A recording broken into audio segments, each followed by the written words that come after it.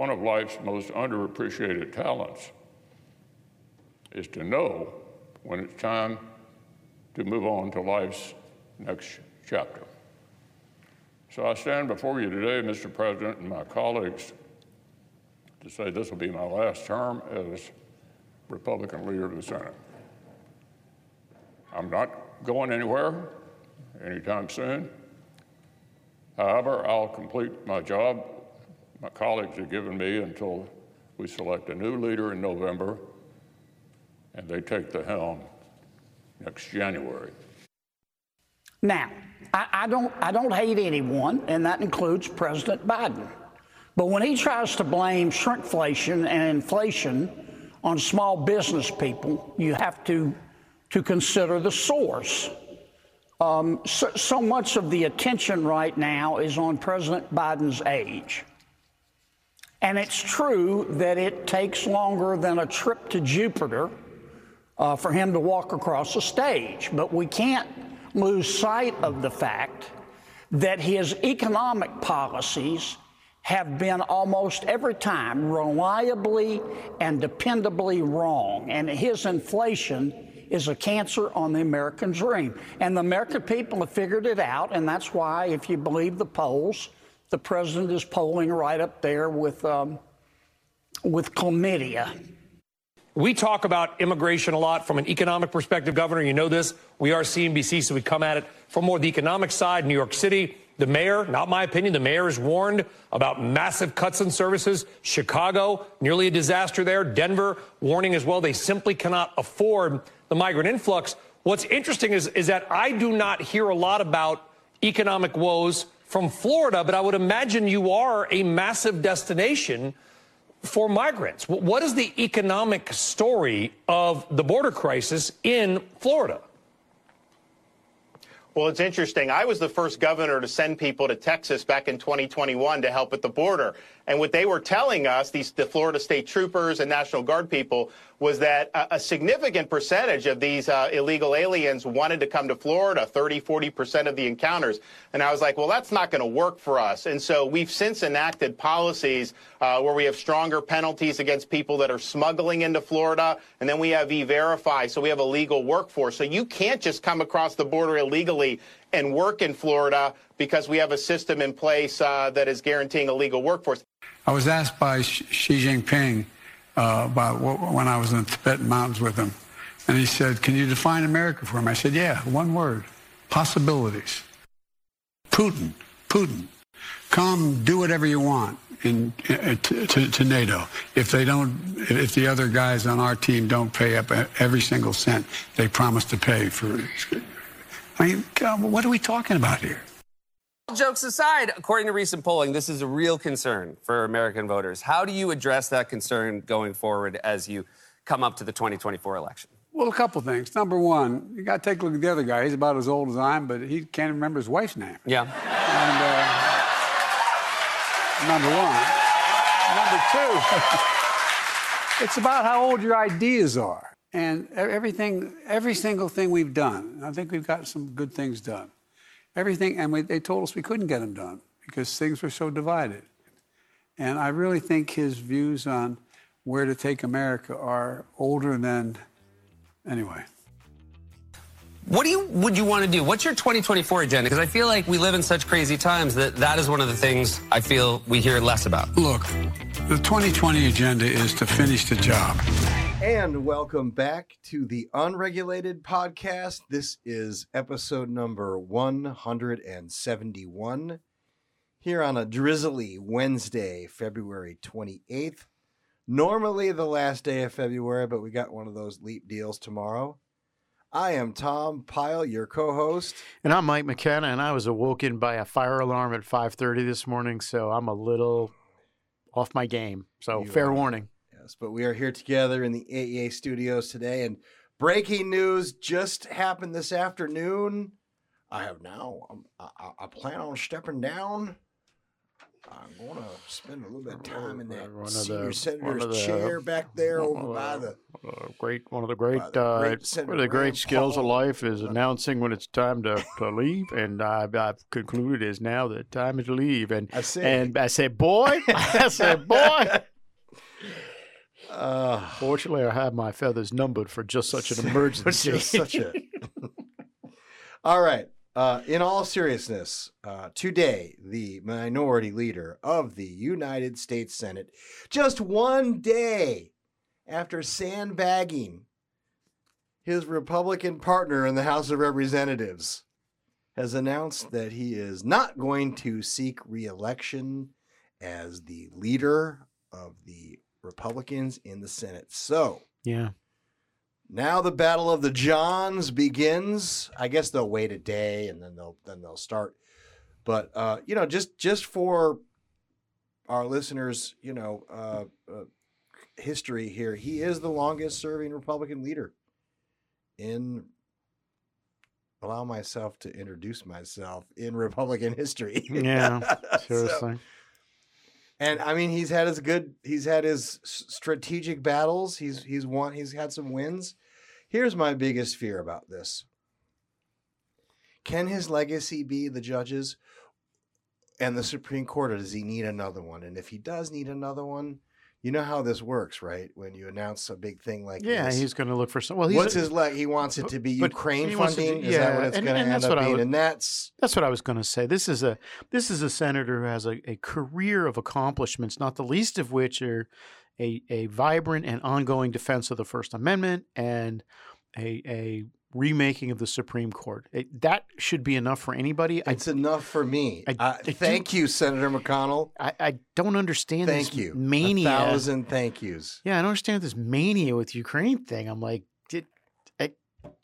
Yeah, I don't know It's- I guess I don't know what the advantage of announcing now is, other than sparing some very public, what would likely be very public battle that would be surfacing here in the near future. oh yeah, no, I think So- this is actually a gift because it means we can settle this out among the three of them and before 2025, because 2025 is going to be very complicated very quickly, no matter who the president is, and it's going to be tough if you throw in a leaders race on top of it. So we'll have the leaders race during a lame duck. Well, probably where we should have it. So the Johns, by the Johns, I'm referring to Senators John Barrasso, Senator John Thune, and Senator John Cornyn, all three of which flank Senator McConnell on the regular during his press gaggles, who will all be making decisions in the very short run here about whether they want to take the helm.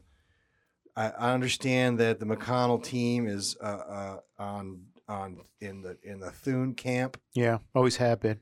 Always have been. And another one I heard today is that there's the conservatives are rallying around a Tom Cotton insurgency. I don't know if you heard that. It's possible. So- I find it unlikely. I think Senator Cotton wants to run for president in 2028. I don't think he wants to be majority leader. No, the guy you need to watch, the guy outside the three Johns that you need to watch, is Steve Daines.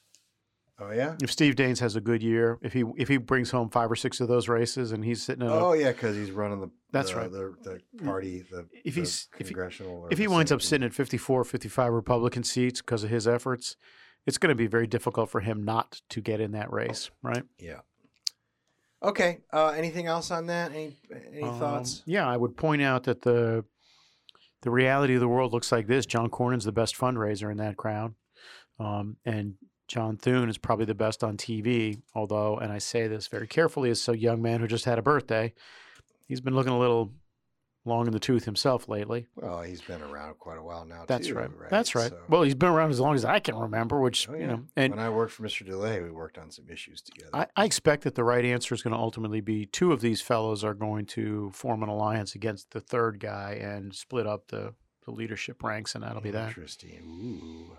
Yeah. I will say this: McConnell's been leader so long that neither of the Johns will be able to replicate in any short order his abilities. McConnell racked up a whole lot of favors, and when you're in that position, as long as you are, others just sort of defer take to for you. granted, Yeah. right? The situation. So all of them, as much as they may think they can handle the job, will probably struggle. Yeah, probably. I mean, the thing about the Senate is that all that stuff is usually kept, quiet and behind doors, right? It's not like the House who walk out of meetings, go, that guy's a son of a bitch. It just doesn't happen Lately, in the Senate. have you seen the Hunter stuff? They're not even waiting for the deposition to be over to get in line to talk to the press. It's one of the last bastions of actual normalcy in this town, the United States Senate. People are like, hey, maybe we should think about this before we start talking. Speaking of senators, Senator John Kennedy has not made the highlight reel in a while, but in this segment, in an interview with Sean Hannity, it just had to be re-aired here at the unregulated I'm podcast. sure he doesn't hate anyone, but it sounds like he dislikes chlamydia. So I don't know. I don't know. Does he practice these or do they just flow? So Ed Markey. Was he a trial lawyer? No, I don't know. So Ed Markey, you know Ed Markey, right? Markey. For a million years, Ed Markey was the guy who was the go-to for commentary, the press guys when he was in the House, right? And then, of course, he vanished in the United States Senate. So no one's heard of him since. But was in the House. He always had some pithy thing to say, right? And I always had this. I had the same question as you. Is that accidental or is it something that they work on? And then one day, I'm in there with Markey's staff about something, and sure enough, they spent 2 hours kicking around, whiteboarding essentially the phrase of the day. Sad. It was ridiculous. What All that does is takes the whimsy out of the whole operation. Yeah. Exactly. I had the same thought. It's a little bit like going to the kitchen in a restaurant. You just really don't want to see it, right? Right. Anyway. All right. So Governor DeSantis is back in Tallahassee, making it happen, getting stuff done, doing the gov thing. He's back. I brought this clip up to show a couple of things. One is that he's much more comfortable being wonky governor, and clearly he never was able to break out of that mold. Yeah. This interview we edited pretty substantially, and what we should do is edit him down to what he should say and then send it back to Christina so that they can see how to get him focused a little. But the overarching message I wanted our listeners to hear as well, and that is what Mr. McKenna here, my co-host, has been talking about for quite a while about this solution to the immigration crisis, and that is E-Verify. If you don't have E-Verify, you don't have an immigration solution. That's just as simple as I can make it. And the funny thing is, if Governor DeSantis was a different kind of guy, the first two sentences out of his mouth would have been like, hey man, illegal immigrants are like everybody else. They want to move to Florida because we got a solid economy and normal people. And two is, and you got to have E-Verify nationally.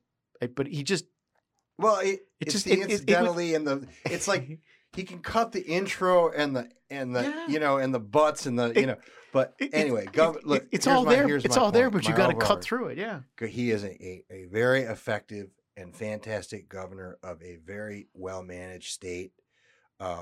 He took a run at the big house. Will it set him back in the future? I don't know. Will he learn things? I hope. But until then, as long as he's continuing to run Florida the way he's running it, I think that's a good thing. He had. I'll tell you this much: he's got a lineal ancestor who he reminds me very much of, and you're going to laugh when I say this name, but it's true.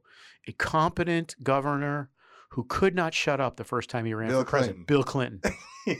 He's Bill Clinton. I mean, he just well, there are big differences. There are, but the core of it is. Yeah. As soon as Bill learned how to shorten and sharpen that message, he became a very dangerous character. That's true. So, and he's very young, so he's got a lot of time to figure it out. This last section I call the best of the Seth interview. President Biden, of course, the campaign is trying to take the age issue head on. And other than his little zinger about Trump, I'm not sure he managed to assuage anybody in that interview. The You other know, thing, you the know, other we question I have we is, done a bunch of things, Tom, and people say we couldn't do Anyway, it. But anyway. is there ice cream around here somewhere? You know, the best part about that, he actually went across the street to get ice cream after the hit. Yeah, and he was ridiculous because he was talking about a ceasefire in Israel while he was licking an ice cream cone. Oh, the best part about that ceasefire thing is when they asked Hamas and the Israelis, they both said, "I don't know what the hell that guy's talking about." Just like, Yeah, we'll probably have it over the weekend. Anyway. And by the way, he's going to finish the job in 2020. that phrase scares the hell out of me. Does anybody actually watch those shows anymore? Or is it just they scroll through the YouTube clips or they get the clips from podcasts like ours? I can't think. Does of, anyone stay up and watch a late night talk show? Sure, I suspect the same people who watch the news at 6:30, the national news, the national network news, right? It's their slightly younger brothers and sisters, right? The ones who don't have to be asleep by 10:30. I guess I'm getting old. Speaking of, who watches TV anymore? Who watches linear TV? I don't know. I mean, apart from sports, when was the last time you watched linear TV? I can't remember. Producer? When was the last time you watched? When was the only time you watched television? Other than sports. Other than sports. I don't watch any television other than sports. Other than sports. Yeah. Anyway, okay. Speaking of old, I wanted to, for those who may not know, our beloved co-host celebrated his birthday on Monday. So happy birthday to you, Thank Mr. you. McKenna. And I might say, unlike others in the news, you're aging quite well, sir. You're not inside my feet at the moment. They would tell you a completely different story. Thank you. I appreciate that. I am gonna intrude on your planning and grab about a minute at the end of the broadcast, if I may, sure, to talk a little bit about that. Can I just say one thing real quick? Yeah. Are we at announcements? Yes, we are. That was the first announcement is happy birthday, Mr. McKenna. Thank you. I am deeply touched. I want to thank three people in particular. I want to thank everybody, but I want to thank three people in particular: Mr. Pyle, Shannon B, and Mike. You guys know who you are. Each in your own way made my birthday very, very special, and I very, very much appreciate it. And I'll say some more at the end. Go ahead. One other announcement. And it's my sister's birthday on March 3rd. So happy birthday, Beth. She listens to this. So okay, Beth, happy birthday to you. One more announcement. As President Biden desperately seeks a way to calm his pro-Hamas wing, which is evidenced by pro-Hamas wing, the Michigan primary yesterday. Okay, that's funny. We had a chance to talk to a very interesting fellow named Yaron Brook. Yeah.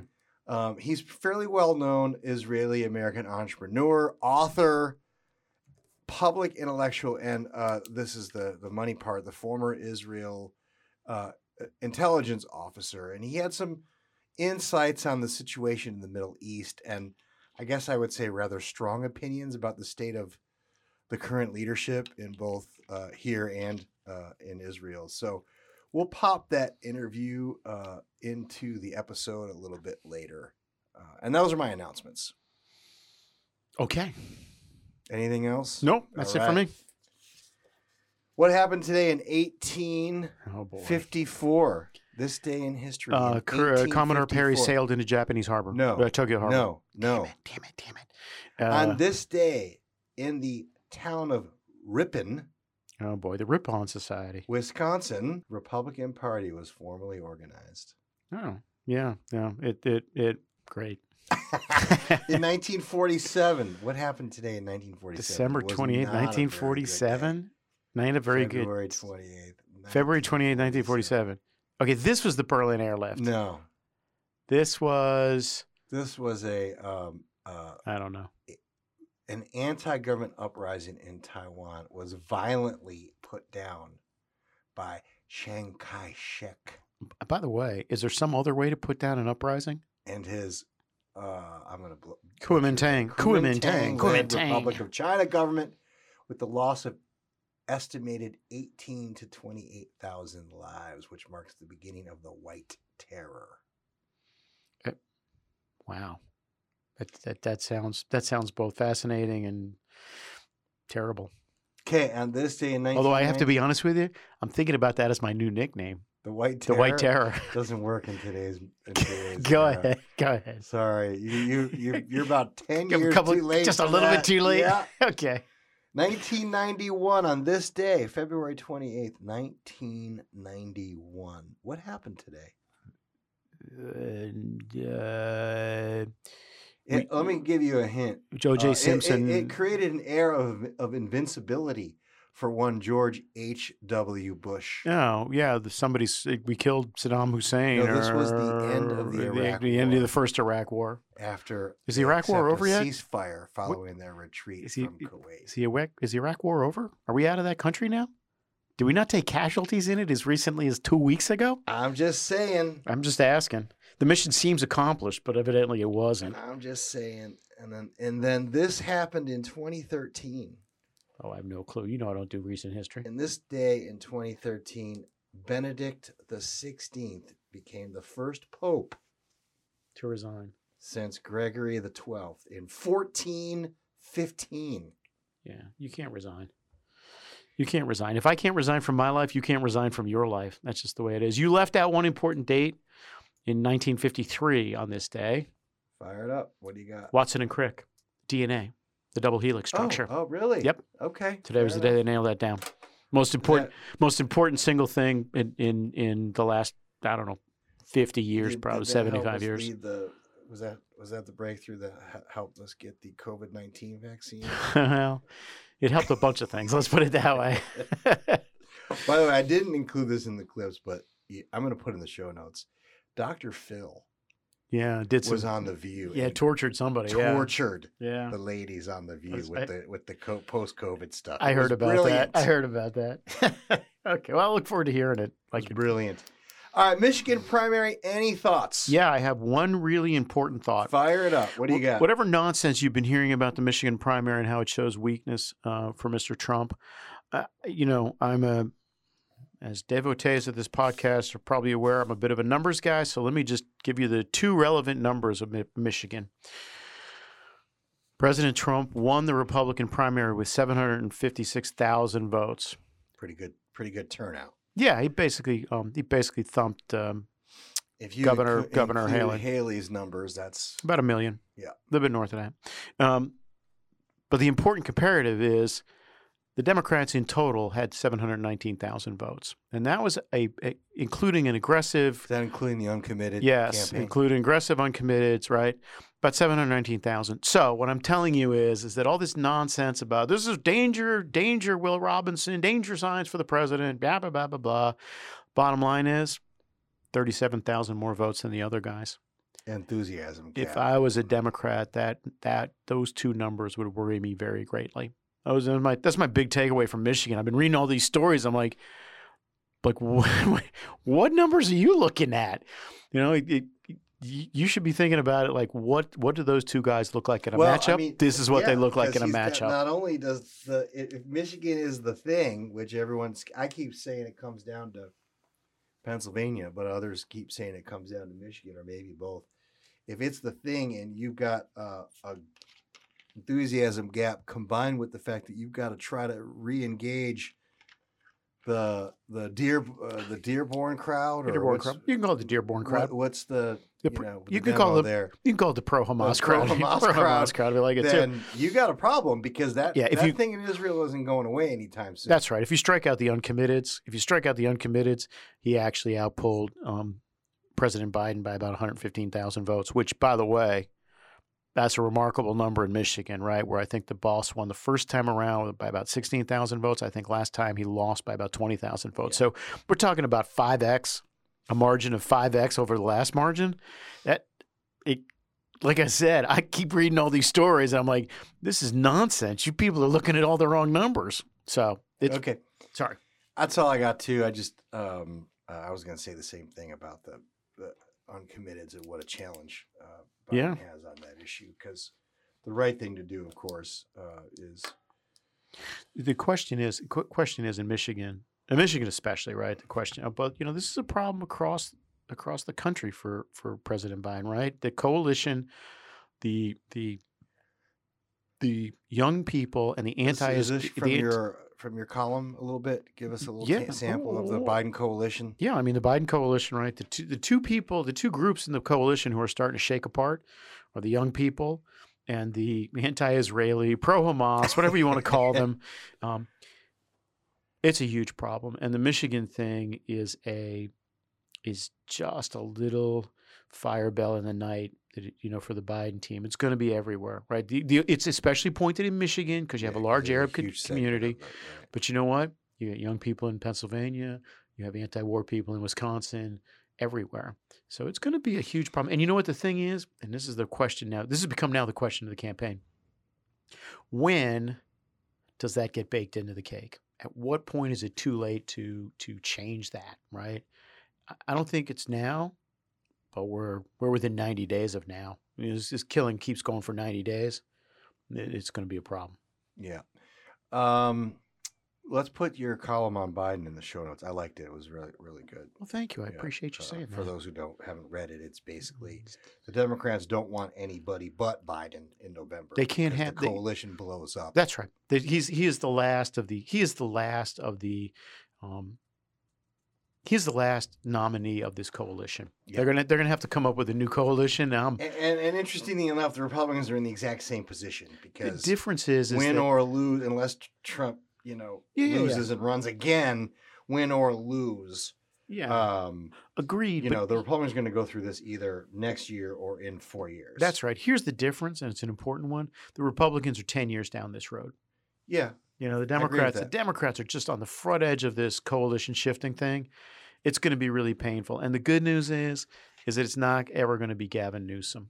That's he had. Wait a minute. We got to talk about Gavin a little bit later. He had his moment. I think it's over. Go ahead. All right.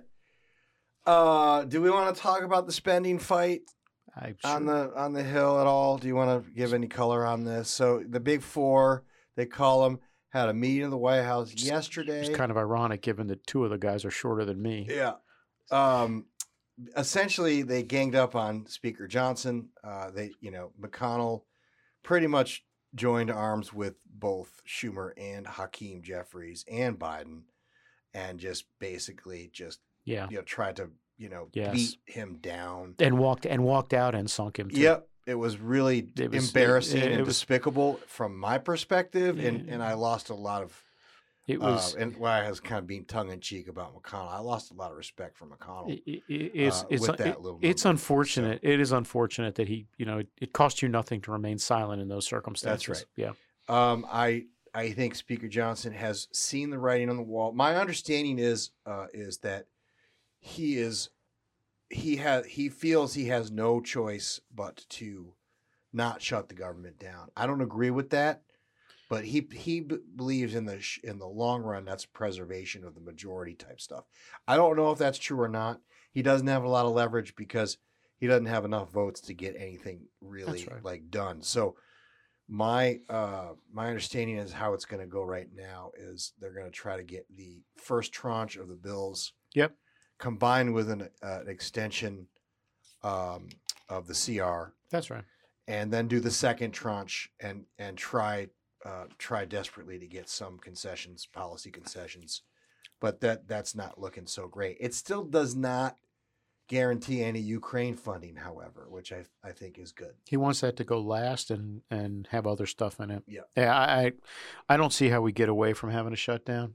Just because everybody seems to want one on the Republican side. Let me say this. I can't take credit for this. It's our good friend and guest of honor last night thought about it. Yeah. If we have even a short shutdown, it's likely that it helps us with the CRA stuff, which might be a good thing. I've heard that argument a couple times now. It's probably here's the thing: you get a lot of argument about how long this mythical shutdown is going to take. Right. I got guys who think it's going to be 30 days. I'm like, there's no way it's going to be 30 days. It might be 10 days, but it's not going to be 30 days. Here's the bottom line, though. Ultimately, no matter what they decide, no matter what numbers they end up with, if it's a plus up of domestic and this and that, the idea that somehow this puts President Trump, and I'm a big fan of President Trump, but let's just not kid ourselves. cutting spending is not and has never been a priority of Donald J. Trump's. That's right. He views it as a political in his life, in his business life. Debt is a functioning tool that he believes strongly in. That's right. As a product that helps him. Yeah. Right. So I got a little bit annoyed when I heard people say, "Oh, this is really bad," because then Trump's stuck with these higher numbers, and I'm like, he doesn't care about higher numbers. But set that aside. It's likely that we'll see, some progress on half the bills and some extension, and/or, like you said, a short-term shutdown. That's right. So that's all I'll say. I think that's right. And you know what? Don't be too upset if you see some or all of the above in various combinations. And then the last thought on Trump, right? President Trump has been pretty clear. He cares about three things, and three things only this go around. He cares about immigration. He cares about trade, tariffs, crime, and he cares about tariffs. That's right. And then the second order thing is he wants to, settle some scores. I like the idea of giving foreign aid as a loan that you can claw back anytime. Like, that's kind of fun. I'm not opposed to that. Cool. I'm not opposed to that. All right. So this is an op-ed that I think our producer shared with me. I thought this was a little bit weird. I've never heard this argument before. And they've introduced a new term for Republicans. No longer do Republicans simply pounce or seize. Oh, boy. Now they cripple, apparently. So who? The Republicans would crush the IRS by forcing its workers back into the office. This is from the Hill. This is some guy who is some former IRS agent. The CEO of the hybrid work consultancy Disaster Avoidance Experts and the author of Returning to the Office and Leading Hybrid and Remote Teams. Man, that sounds like a bodice ripper right there. In the bustling corridors of power where the future of American governance is debated, a new battlefield has emerged. Oh, boy. That is surprisingly intimate yet profoundly important. Could this guy, wait a minute, we're like a sentence into it. Could we jam any more stupid cliches? The workspaces of federal employees, the Internal Revenue Service, a cornerstone of the federal apparatus, finds itself at the epicenter of this debate as Republican leaders wield sharp critiques against its telework policies. This controversy is not just about, I can't even do it. Please stop. Please make it stop. Where IRS employees plug in their laptops. Rather, it is a microcosm of the broader ideological clash over the size and scope of government in our lives. The IRS's approach to telework has become a litmus test for the future of federal work in an era defined by rapid technological and cultural Make it stop. shifts. Make it stop. Let me say two things real quick. First off, this program is endorsed, sponsored, however we're going to say this, by the Washington Times. And see, that kind of writing is okay for the Hill. But if you turn that into the Times, I tear it up. I tear it up myself. I'm like, it's a piece of junk. It's an op-ed. It's a piece of junk. It's a piece of junk. As an op-ed, it's a piece of junk. It's objectively terrible. That's thing one. Thing two is one of my first gigs in Washington. I'm not going to tell you when because it'll tell you how old I am. Was with a guy named Al Delabovi, and Al was an old school politician from New York City, and Al had a theory about life. This was way back in the prehistoric times. I was like, we should just send all the federal workers home. Let them work from home. Don't let them do anything. Just give them the money. This guy thinks they're. Let me. I think it's the greatest idea ever. And I'm like, you'd much rather be at home and have them be, as I said on numerous occasions, nobody really wants a thrifty and industrious federal workforce. Attacks by Republicans on telework at the IRS fits within a broader agenda. Oh, telework has been proven highly beneficial for the operations of the U.S. government, but this agenda has less to do with an efficient IRS than a less powerful IRS. It's just amazing that the whole thing talks about how telework makes the IRS, like, that the Republicans... I wonder what the cover of that book looks like. The IRS is better able to retain its staff and recruit better talent. Do you think proving the quality of human capital responsible for gathering government revenue? Do you think it's got Fabio on the front of it? I don't know, man. It's crazy town. We live in crazy town. Okay. All right, here we go. This is from LinkedIn. I wanted you to see the picture. These are two proud secretaries of labor. Spain's labor minister, Yolanda Diaz, Londa.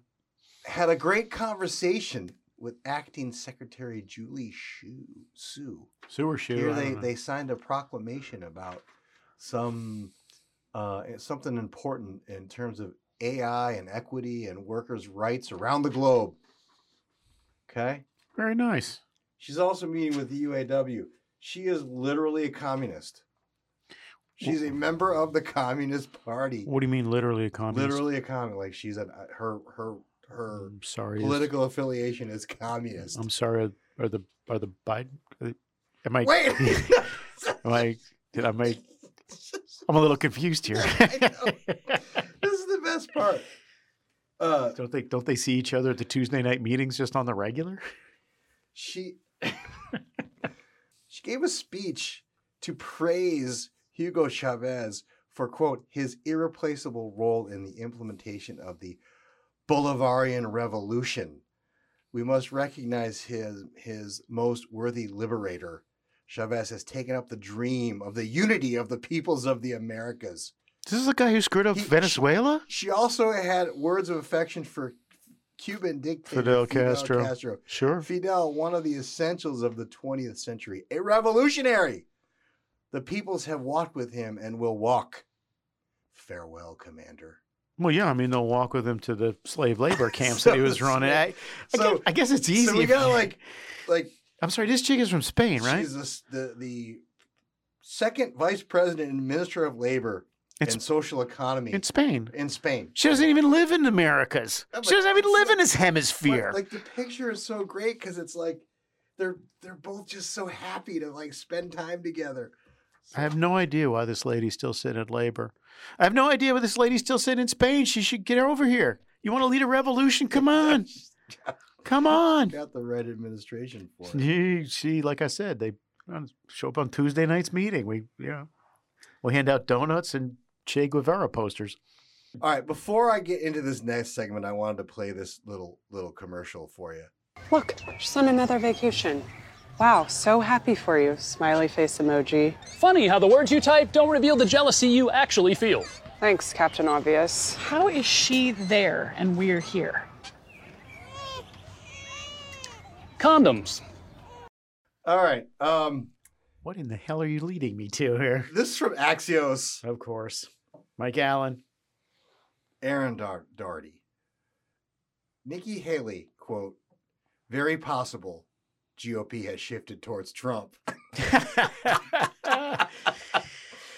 Republican presidential candidate Nikki Haley said Tuesday, it's very possible the GOP has shifted away from her views.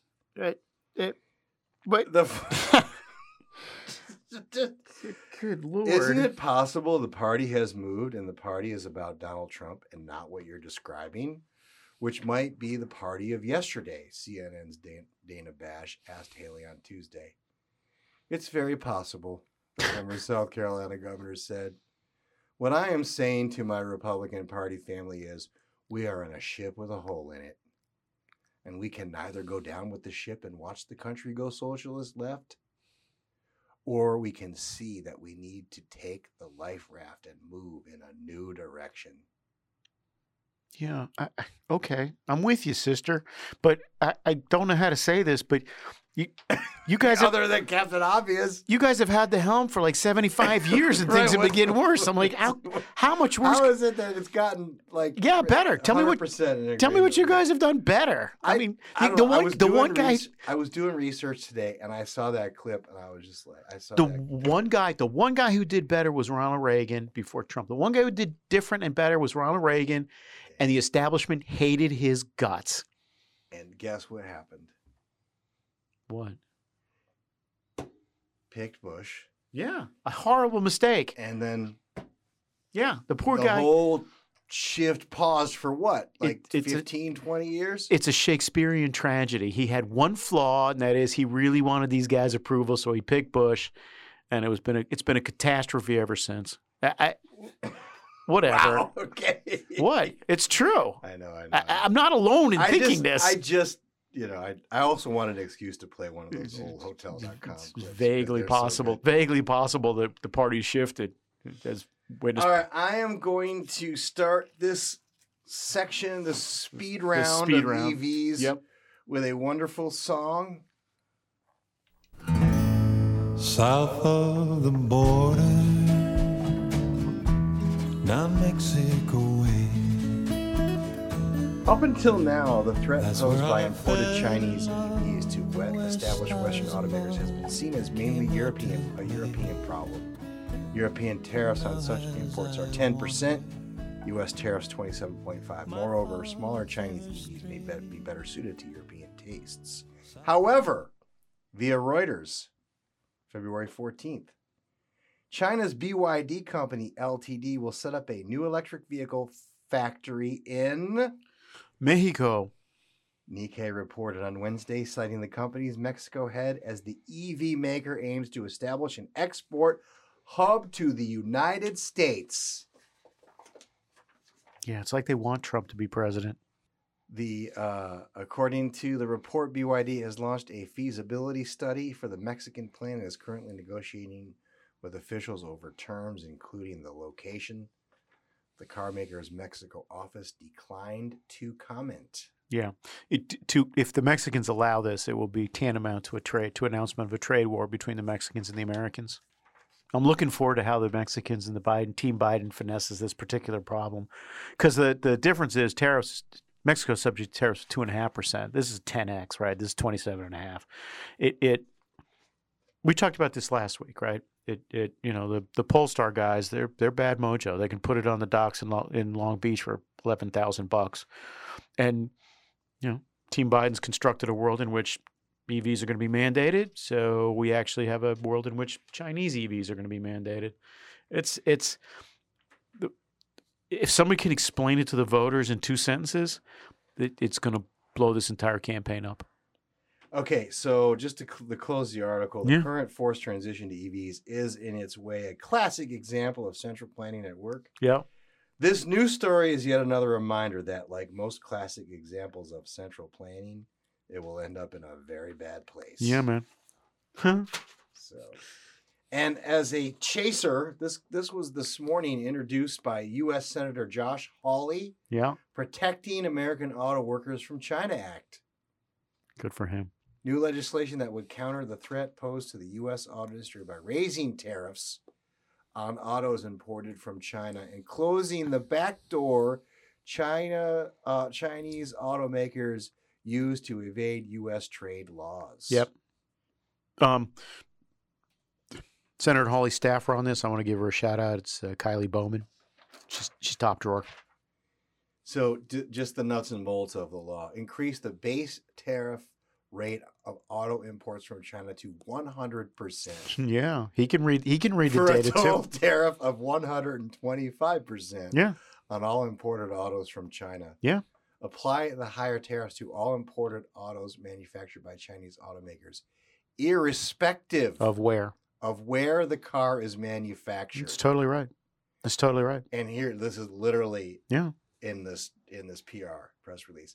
This means Chinese automakers cannot use other nations, such as Mexico. Yeah. Hey, look, Josh Hawley, he may not get along with everybody, but he's a smart guy. He knows what's going on. 100%. So here's another one, and I hate to beat up on Chris Farley's cousin all the time. He kind of, I don't want to say he asked for it, but he's being honest some of the time. Well, that's the thing about it. He's kind of out there. I mean, look, he's better than that disaster from General Motors. Yes, of course. I don't even talk about her anymore because it makes my blood boil. That's right. She's dead to us. Anyhow, this is from Electric. What did Jim Farley say? Well, it's not what he said. It's what Ford did. Oh, the suspension. and on, didn't know about it until now, and it happened months ago. The suspension on the shipping? Ford halted shipments of the 2024 F-150 Lightning pickup earlier this month, as reports say hundreds, if not thousands, of Ford trucks have piled up in holding lots around Detroit. All 2024 Lightning models have been halted over an undisclosed quality issue. Meanwhile, shipments of the gas-powered 2024 F-150 began again last week after hundreds or even thousands of trucks piled up in Detroit lots. I want you to think about how sad your life is that you pile up in a lot outside of Detroit. I mean, it kind of makes you feel bad for these cars, man. CEO Jim Farley, Chris Farley's cousin, said quality was a top priority on the company's Q4 earnings call. Farley mentioned quality now factors into 70% of the short-term incentives for Ford's management. Yeah, he did have a quality problem when he got there. He acknowledged that, and he's working to fix it, right? Yeah. You know, their Ford is going to be the first convert who's going to get up along with Toyota and say this stuff is nonsense. The best part about it is at the very end, there's a little editorial. Yeah, of course. If you've been eyeing Ford's all-electric pickup, yeah, now is the best time to start shopping. The automaker's clearing out the 2023 models. We can help you find the right model at the right price. Click the link here for a Ford dealer near you. After basically telling you the thing's a piece of junk. Tracking this thing from He's going to say the thing's a piece of junk, but if you want to buy it, we can help you with it. All right, I got another one on EVs. Yeah. Big news. Yeah.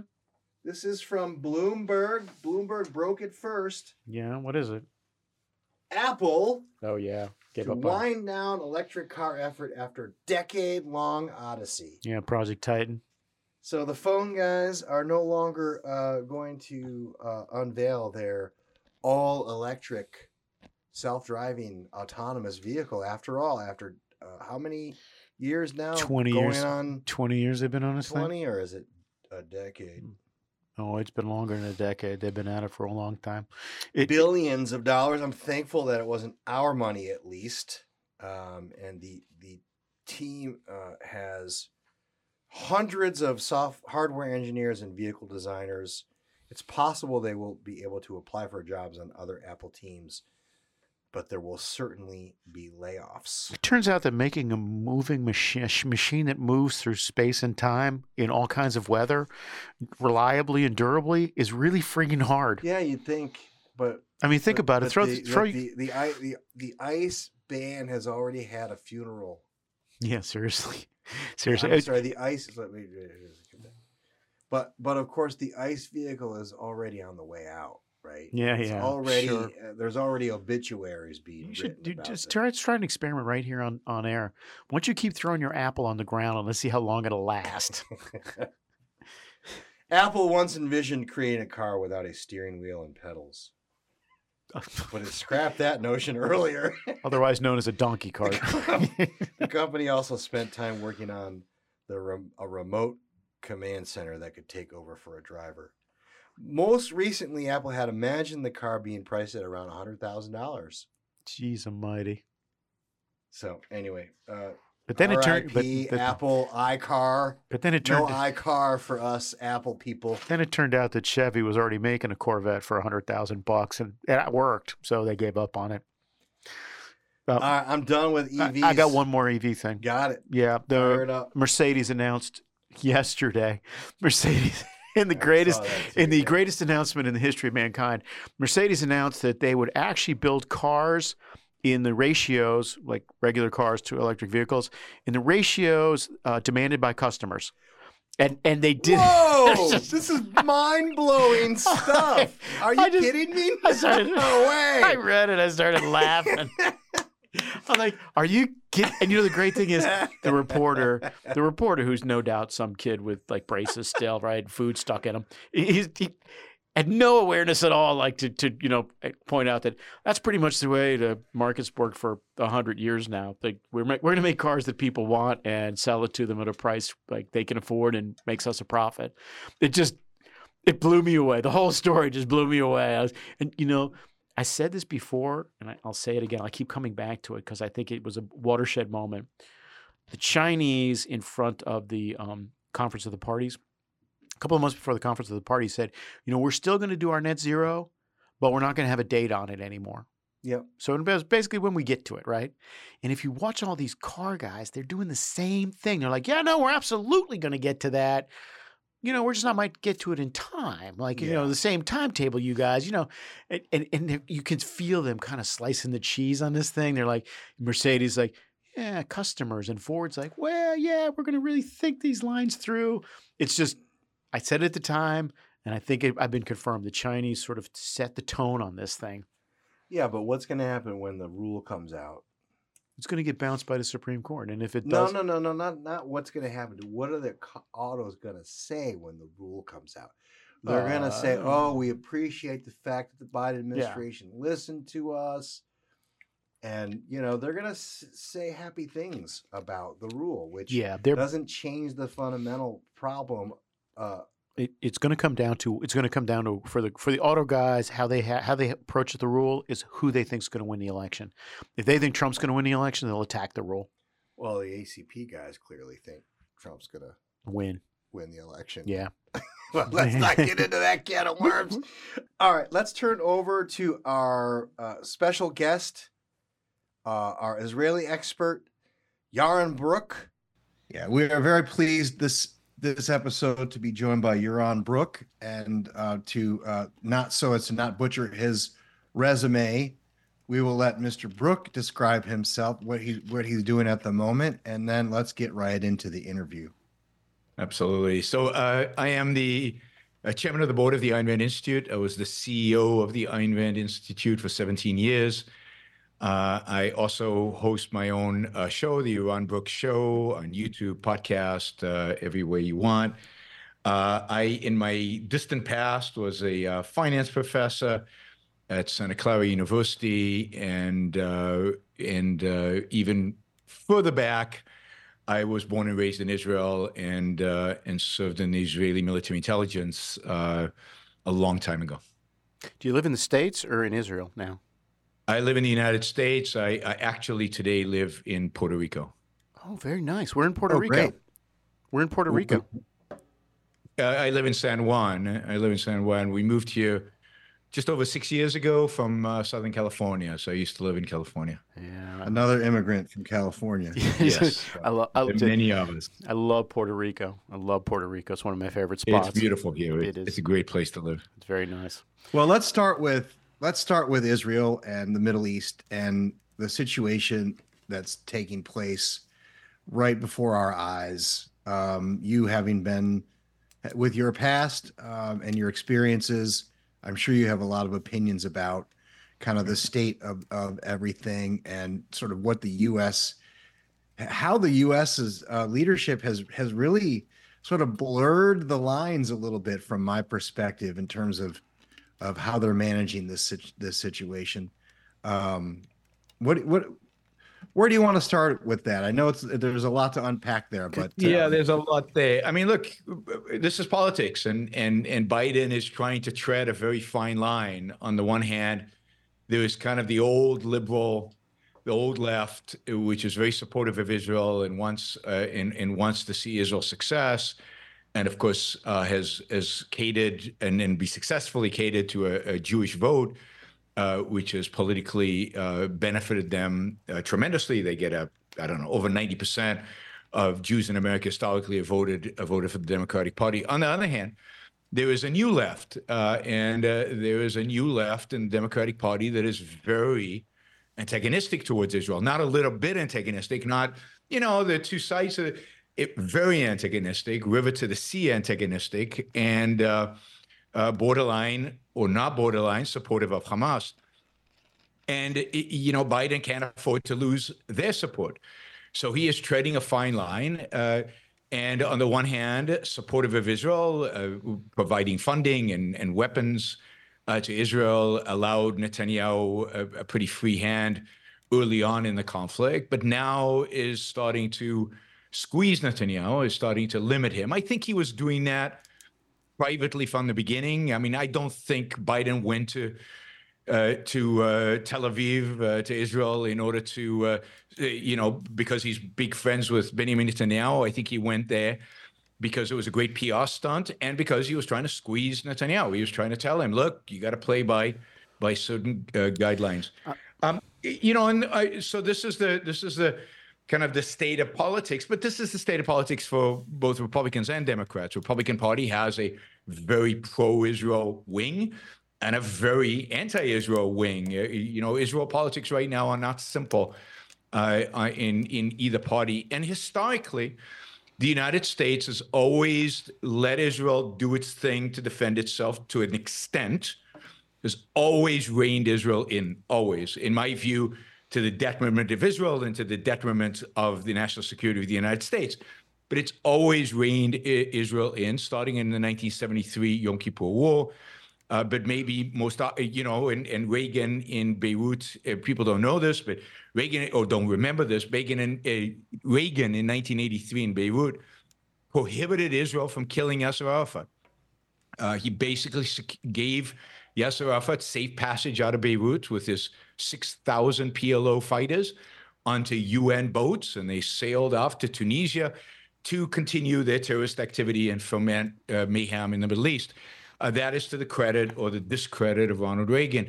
And then, of course, Bush, during the Second Intifada, again, made it impossible for Israel to kill Yasser Arafat, in spite of the fact that Israel wanted to, and he certainly deserved it. But he was allowed to live, and the Second Intifada lasted longer than it should. So the pattern of the United States forcing Israel to compromise and to rein it in it continues, and it plays into, again, the politics of Democrats and Republicans vis-a-vis Israel. All right, let me ask it. I want to ask this question, and it sounds aggressive and hostile. That I don't mean it that way, but I can't think of any other way to ask it. How much longer is this going to go on? This particular thing that we're in the middle of. Well, this particular thing, yeah. I wasn't asking for the Middle East in general. Just this particular thing we're in. It's gonna last anywhere from. It's gonna last months. It's still gonna last months. Yeah. It really depends on how much Israel feels like it can actually do what is necessary to do. But look, Hamas has no interest in a negotiated deal here. The only card they have is the hostages. They're not giving them up unless they get a big wish list that Israel is not willing to provide. And the only way they would negotiate it, the only way they will even consider giving up the hostages is if Israel's on the verge of killing the leadership in Gaza. And we're getting, so in a month or two, that might be the situation, and maybe there'll be some resolution. But it's gonna last 2 to 3 more months in terms of intense operations on the ground. After that, it's what Israel would call cleanup operations, and that could last until the end of the year. Okay. Right answer for the United States. Right answer for Israel. There's two theories of two schools of thought on this. One is, hey, we want to have a Middle East where the Persians are part of the balance, and the other is, forget that. We want to run. Where the Saudis are our boys, and we want to run them, and we want them and the Israelis to come to some kind of accommodation and proceed accordingly and ice out the Persians. Which is the right answer? Yeah, the only right answer is the second answer. There is no legitimate case for the first.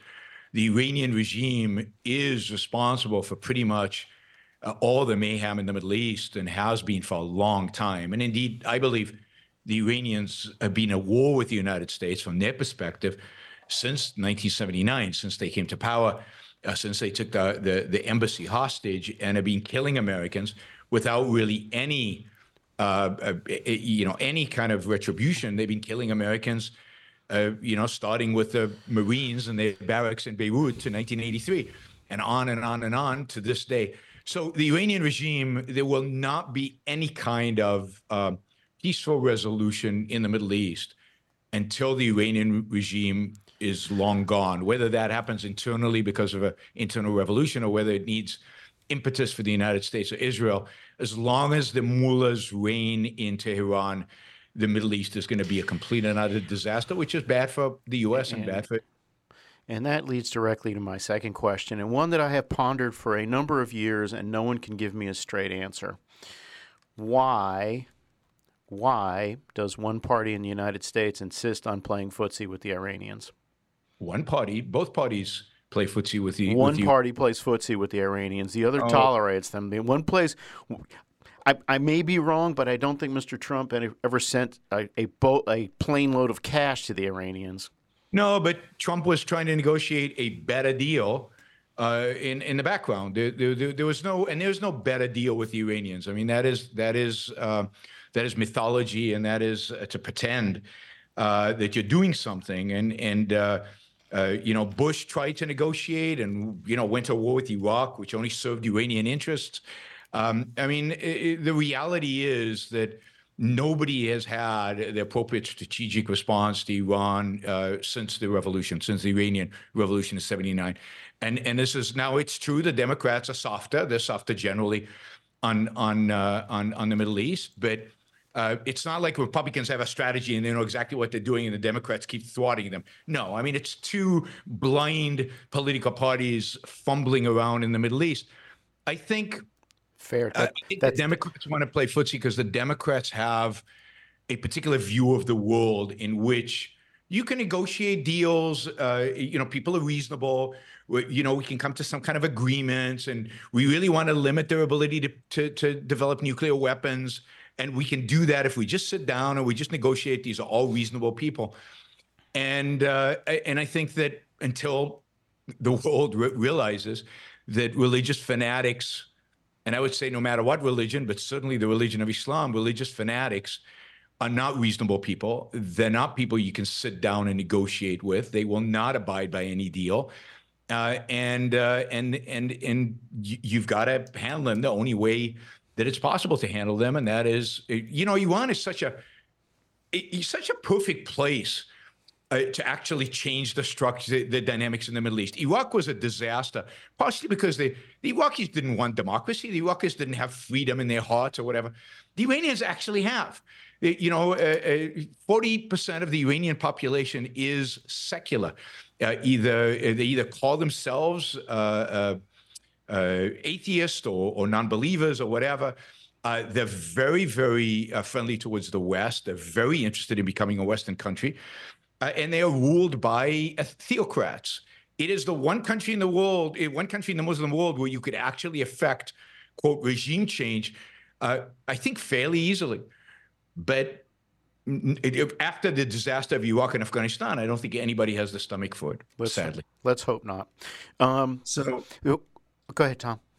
I was just going to ask you, October 7th, some viewed or reported as a major security lapse in what would otherwise be one of the most effective security apparatus in the world.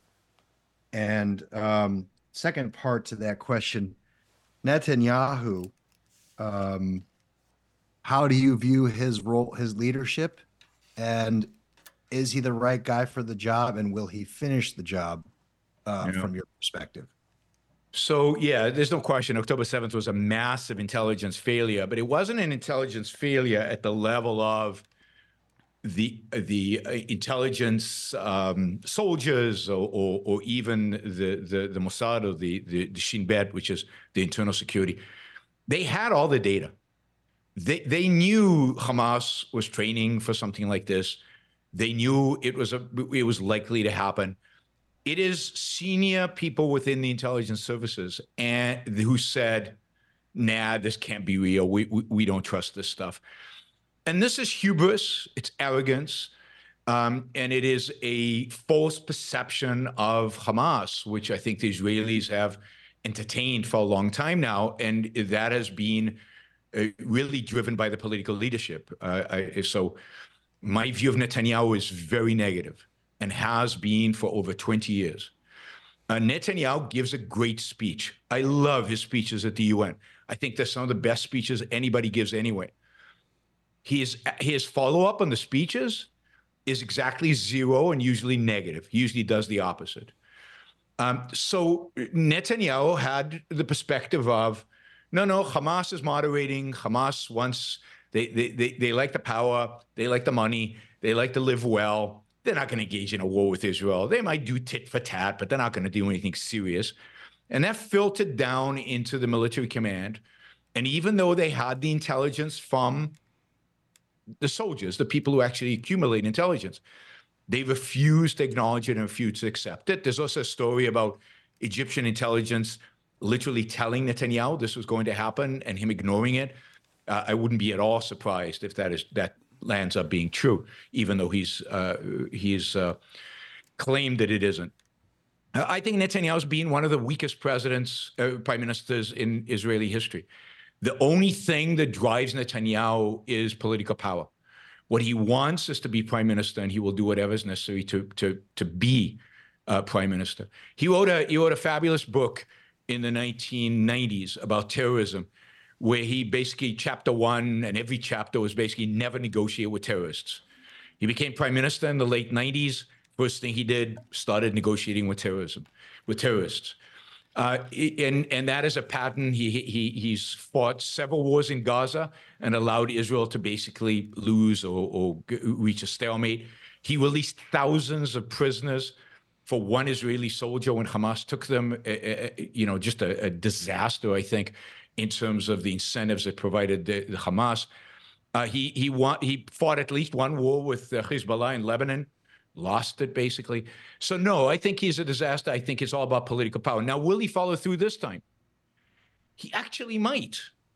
And the reason is not because he's changed his mind and suddenly, he's a tough guy and will follow through on what he actually believes. No, the reason is that the Israeli public is demanding that he follow through. And he is a political animal. He will calibrate to what he thinks is his only chance for political survival is to follow through. If he's weak, he's finished politically. If he's strong, he's still probably finished, but he has a shot. He has some chance of surviving this. And that's why he might follow through. It's because, again, the politics. I'll just take one other dimension of Netanyahu. When Netanyahu was a finance minister, he was very, very good at liberalizing the Israeli economy and moving it towards greater free markets and towards more capitalism, less socialism. Israel historically was a socialist country. Ever since he became prime minister, that trend towards liberalization has basically halted, and he has maintained the status quo.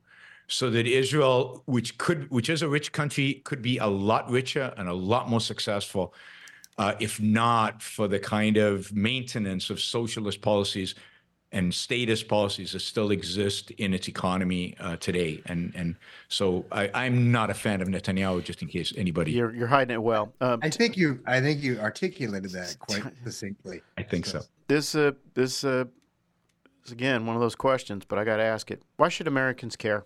I mean, Americans should care for a couple of reasons. One is the enemy Israel's fighting has America in its crosshairs. And we saw that 9/11, and I know we've forgotten about 9/11, and we don't care about 9/11 anymore, and it's like ancient history. But the Islamist movement, which Hamas is part of, the Iranian-backed Islamist movement, which is global, which Al-Qaeda and ISIS, and they might hate each other internally, but they all are part of. That movement has at its crosshair the United States, always has, will continue to have. We are the ones who stand in their way for what they consider the goal of global domination. I mean, again, we Americans look at somebody saying global domination and we laugh. We think it's ridiculous and silly. These people take it seriously. They actually want it, and they're willing to kill whoever and whomever in order to achieve it. So Israel's at the front lines. Israel's the front line of a war that we pretend we're not part of. We stick our hand in the sand. We try to deal with in a pretty pathetic way post 9/11 in a way where we lost. They won, which only makes us more susceptible to future attacks.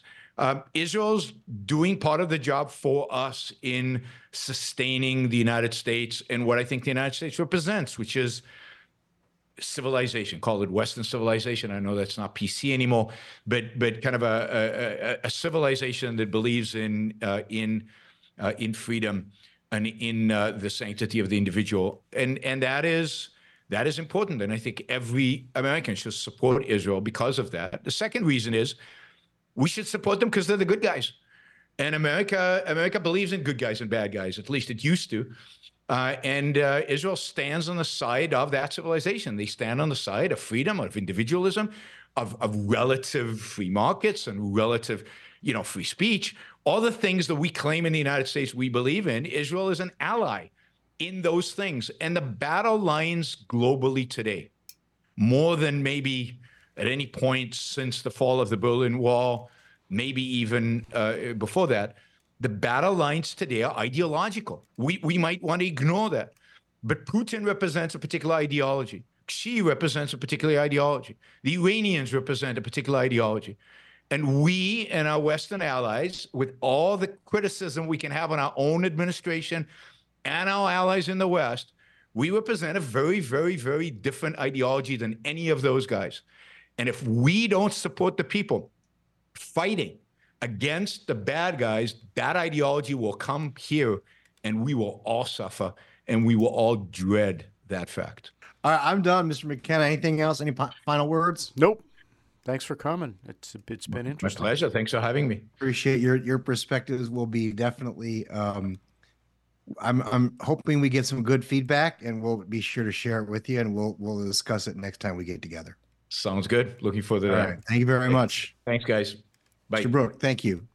Well, that was certainly something, and now we're going to do something a little different. Yes, and please don't ever accuse us of only bringing on people on the show that agree with us, because we don't even agree with each other half the time. Exactly. So, giving you multiple perspectives on very important and complicated worldwide events. All right, here is another one. This is, when you talked earlier about the end of Gavin Newsom, I think you probably saw the same article. I didn't actually. All right, well, let me set this up for you. Fast food workers will make $20 an hour in California. A new California law increases the hourly wage for fast food workers to $20 an hour, starting in April of 2024. Yep. But there's a quirky exemption for restaurants that sell and make bread. Okay. Like Panera Bread. Okay. That's part of the sausage making, California Governor Gavin Newsom said about the exemption. Of course, my immediate thought was, is that about the sausage making or the bread making? Bread making. I set that aside. You know. Starting next April, 550,000 fast food workers in California will get a nearly 30% pay increase to $20 an hour at 3,000 restaurants in the state. But if you work at Panera Bread or Bowden Bakery, don't expect to benefit from the wage boost. The legislation signed into law on Thursday by California Governor Gavin Newsom does not include quick service restaurants that make and sell their own bread. Wow. It's unclear how restaurant chains like Panera came to be exempt from the fast food law. Well, let's clarify things a little. Let's talk about the sausage making, shall we? Yeah. There's a guy named Greg Flynn who made his fortune running one of the world's largest restaurant franchise operations. He seems to be getting a new boost from sourdough loaves and brioche buns. This guy is one of Newsom's biggest donors. Shocker. One of his good friends.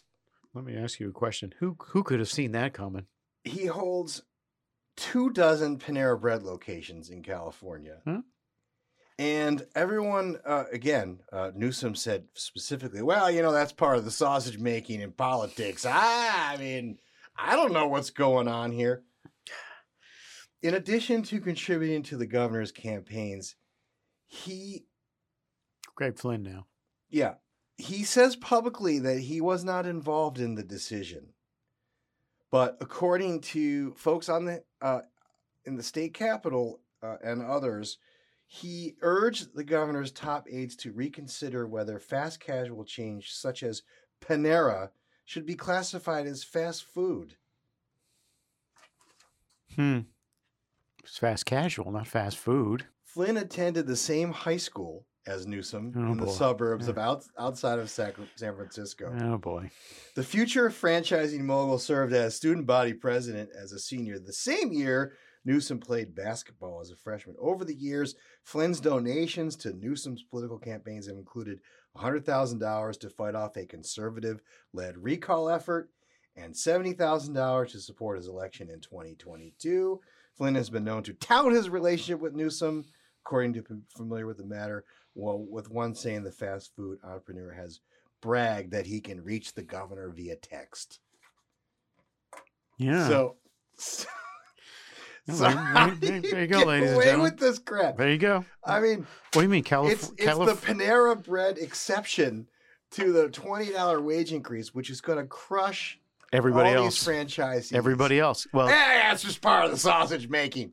That's, you know what? When you have a one-party state, that's the kind of stuff that goes on. And you know what? And I think this is part of what kills him, quite honestly. Yeah, what kills him probably is that he's a middle-aged white dude. Lest you think that McDonald's and everybody Burger else King and everybody else is going to start making and selling bread. Tim Kama, to his credit, found this little number in the bill. Fast food restaurants shall not include and establish that on September 15th, 2023, operates a bakery that produces for sale on the establishment's premises bread as defined under Part 136 of Subchapter B of Chapter 1 of Title 21 of the Code of Federal Regulations, so long as it continues to operate such a bakery. The exemption applies only where the establishment produces for sale bread as a standalone item and does not apply if the bread is available for sale solely as part of another menu item. So they made sure that if you didn't sell bread before last September, you can't sell bread or you can't get the exemption. Ladies and gentlemen, is this what we've really come to in this country? We got people writing regulations about what bread is and isn't. I mean, is this where the founders started? I mean, what the hell is going on in this country? It's like all these guys, what stoves to put in our houses. I'm not a libertarian, but I'm pretty confident we could have 20 years of libertarian rule in this country, and it would probably help us. It would probably help us just to reset everybody's expectations, because this is crazy. All right, I have one more, and I know you have some. Go ahead. Something you want to do, which I'm scared, and then we'll close Okay, we'll close. Yeah, we'll close. All right. So I don't know who this guy is. Max Meyer. He's a Twitter guy. This was given to us by a friend of ours. I've been thinking about two big trends, he says. Layoffs in the media, entire sites closing, huge mineral discoveries in California and Wyoming.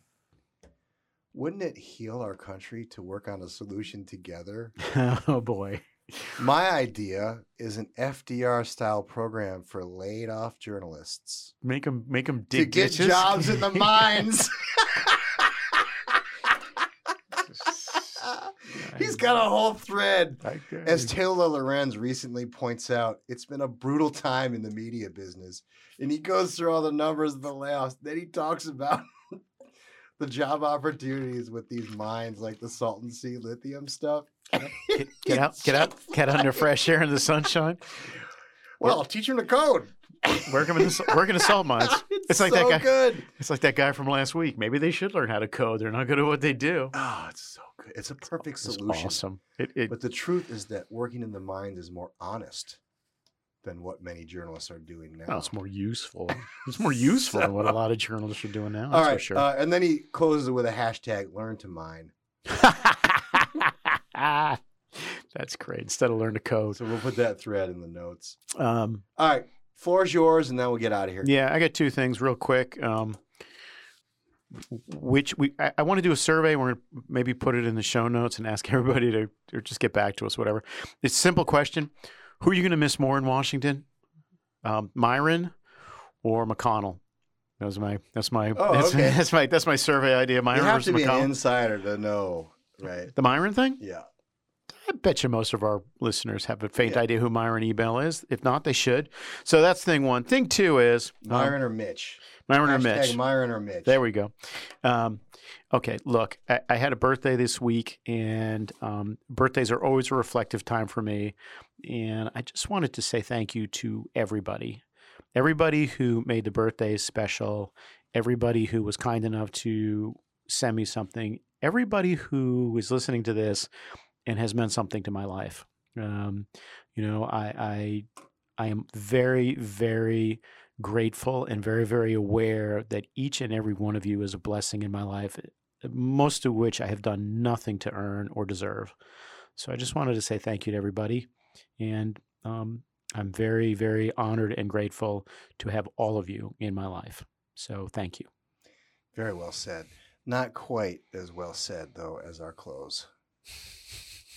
We haven't heard from our good friend in a while. I know you were slightly infatuated with her for a stretch. And so I thought I would grace us with some words of wisdom from AOC. Let's have it. Country has gotten out of control. Our housing crisis has gotten to such epic proportions that not just the poor, the working class, the middle class, upper middle class people can't even afford to live in the city anymore. Poor AOC, lamenting about the rent. But little does she know how behind she is on this issue. Seriously, man. To live anywhere, nowhere. There's nowhere to go. Once again, why? You said it, the rent is too damn high. AOC has got nothing on Mr. McMillan. She is so far behind on this issue. I miss that guy. We need to have that guy and Jode Kressbeckler on a ticket. That's all I'm saying. All right, folks, we probably went a little long, but that's just the way it works when we interview people. But there was just so much happening this week, and we didn't want you to miss any of it. Happy birthday, Mr. McKenna. Episode number 171 is in the books. Namaste.